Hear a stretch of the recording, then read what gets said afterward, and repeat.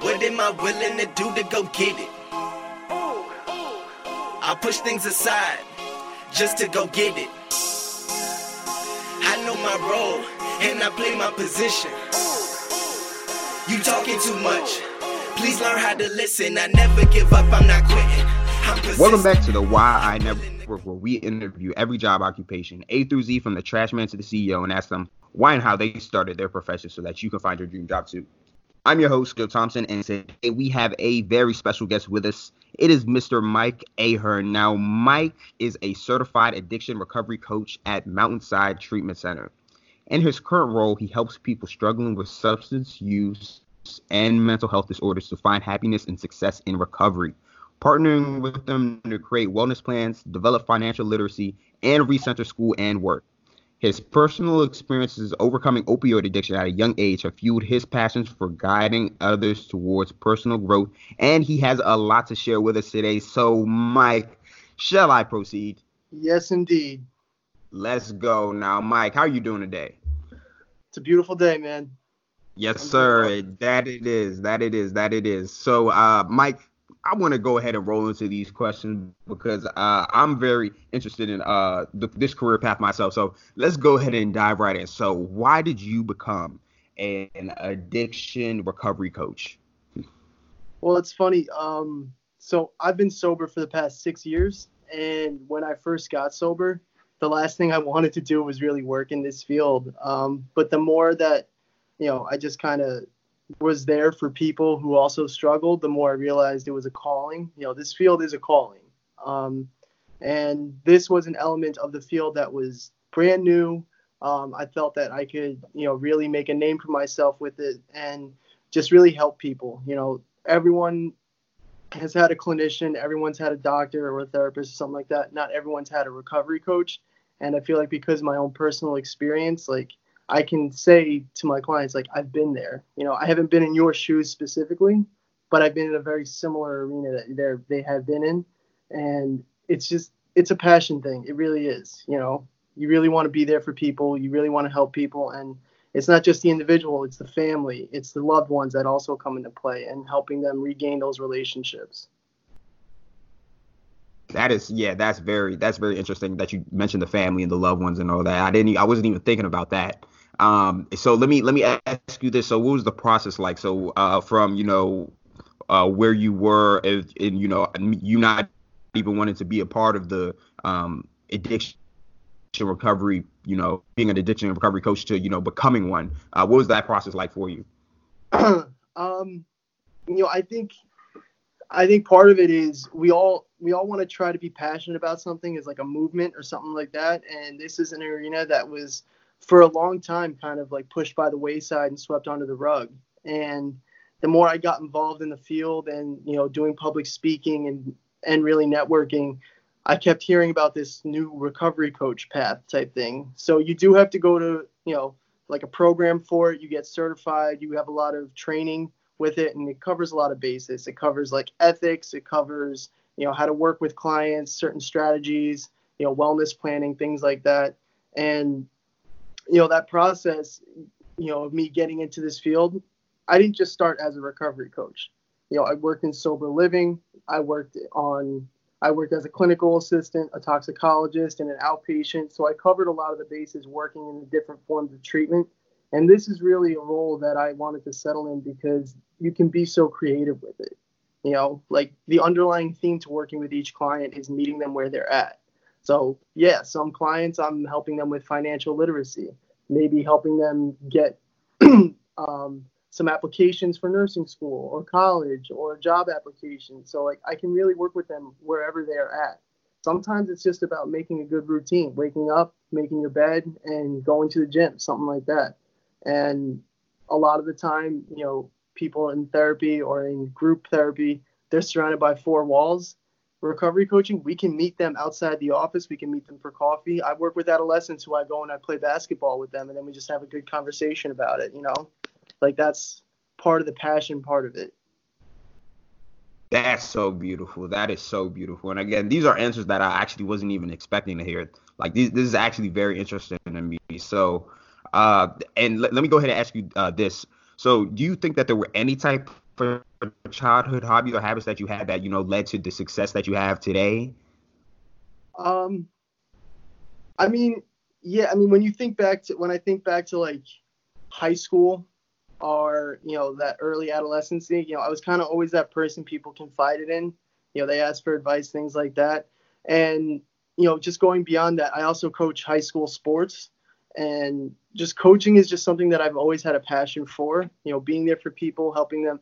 And you don't really just lead them. You don't just tell them, hey, this is how you do that. You help them come to those conclusions on their own. You help them make the right decision. You help them get into a good routine. And that's what coaching at its basis is all about. If you think of people who are sports fans, if you think of what a coach is, you strategize, but it's up to the player to really make the play or, call an audible, some things like that, call the play. That's what I really want to get towards. And that's the mentality I have. So when it comes to like childhood habits and hobbies, sports was a big one.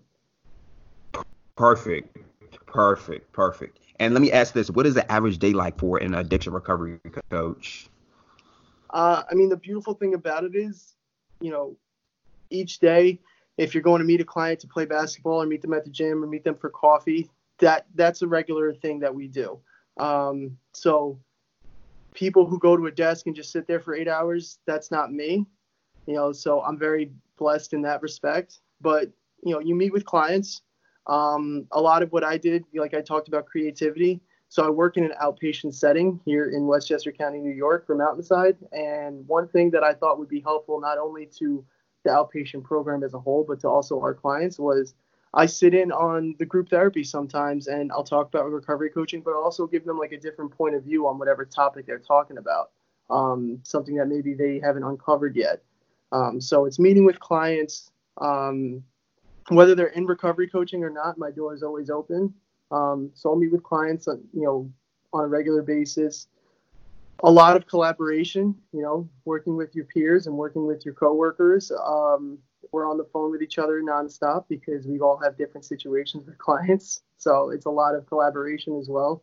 And then, you usually round it out by just focusing on what you got done that day. So those goals. So like if I have a client coming in, I really want to make sure they set in a wellness plan, or unfortunately, if someone has a relapse or something like that, we want to tackle that right on and come up with a plan to go forward. So it really changes by the day, but that's a good part about the job. Wow. Interesting. Interesting. Interesting. All right. So what do you enjoy most about what you do?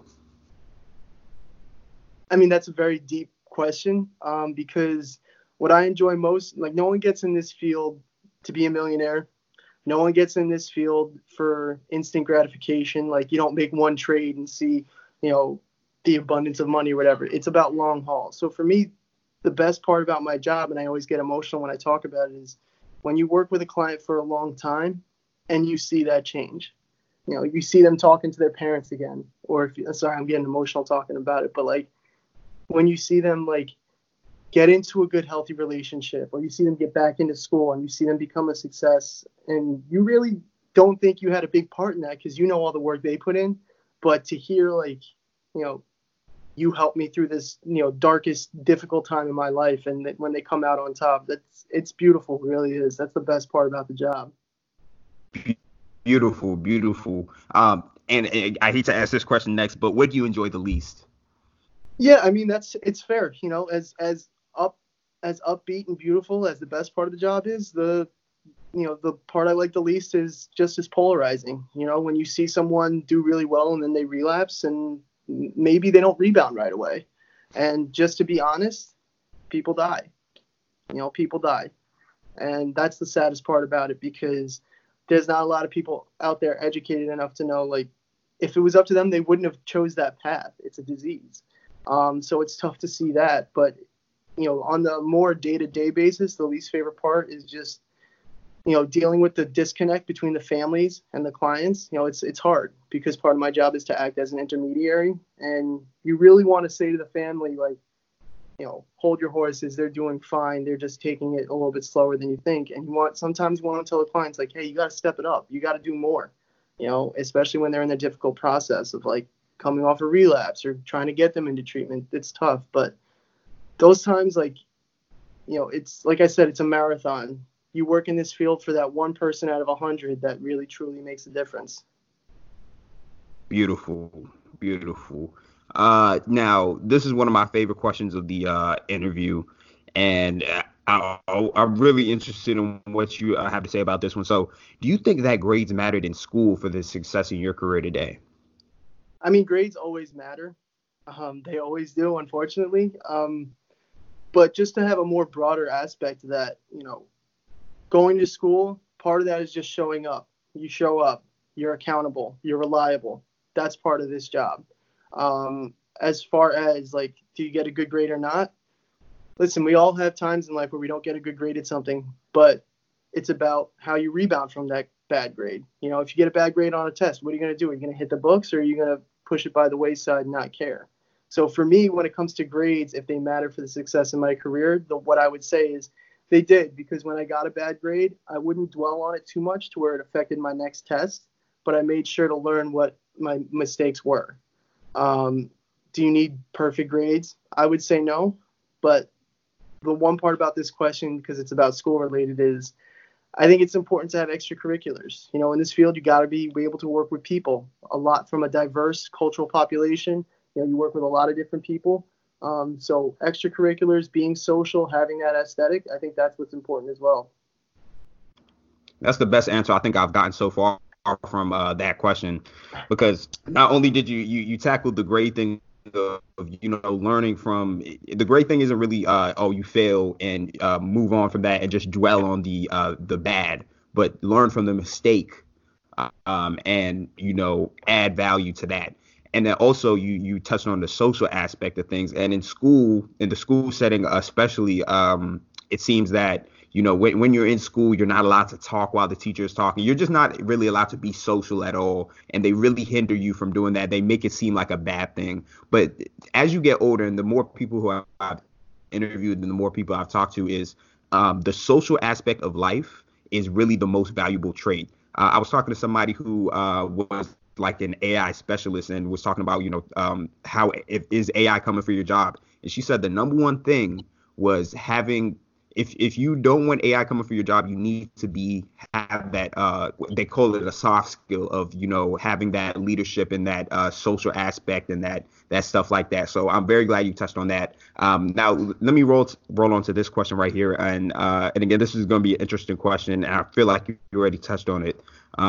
But what do you feel that your impact is? So, and impact is, some people get a little caught up on that word, so I'm gonna really, clarify it a little bit, and it's really just what you're devoted to. And you were really touching on it when I asked you, what do you enjoy the most? And I think that really covered it. But let's go ahead and touch on it again, because I really want people to hear it, one more time.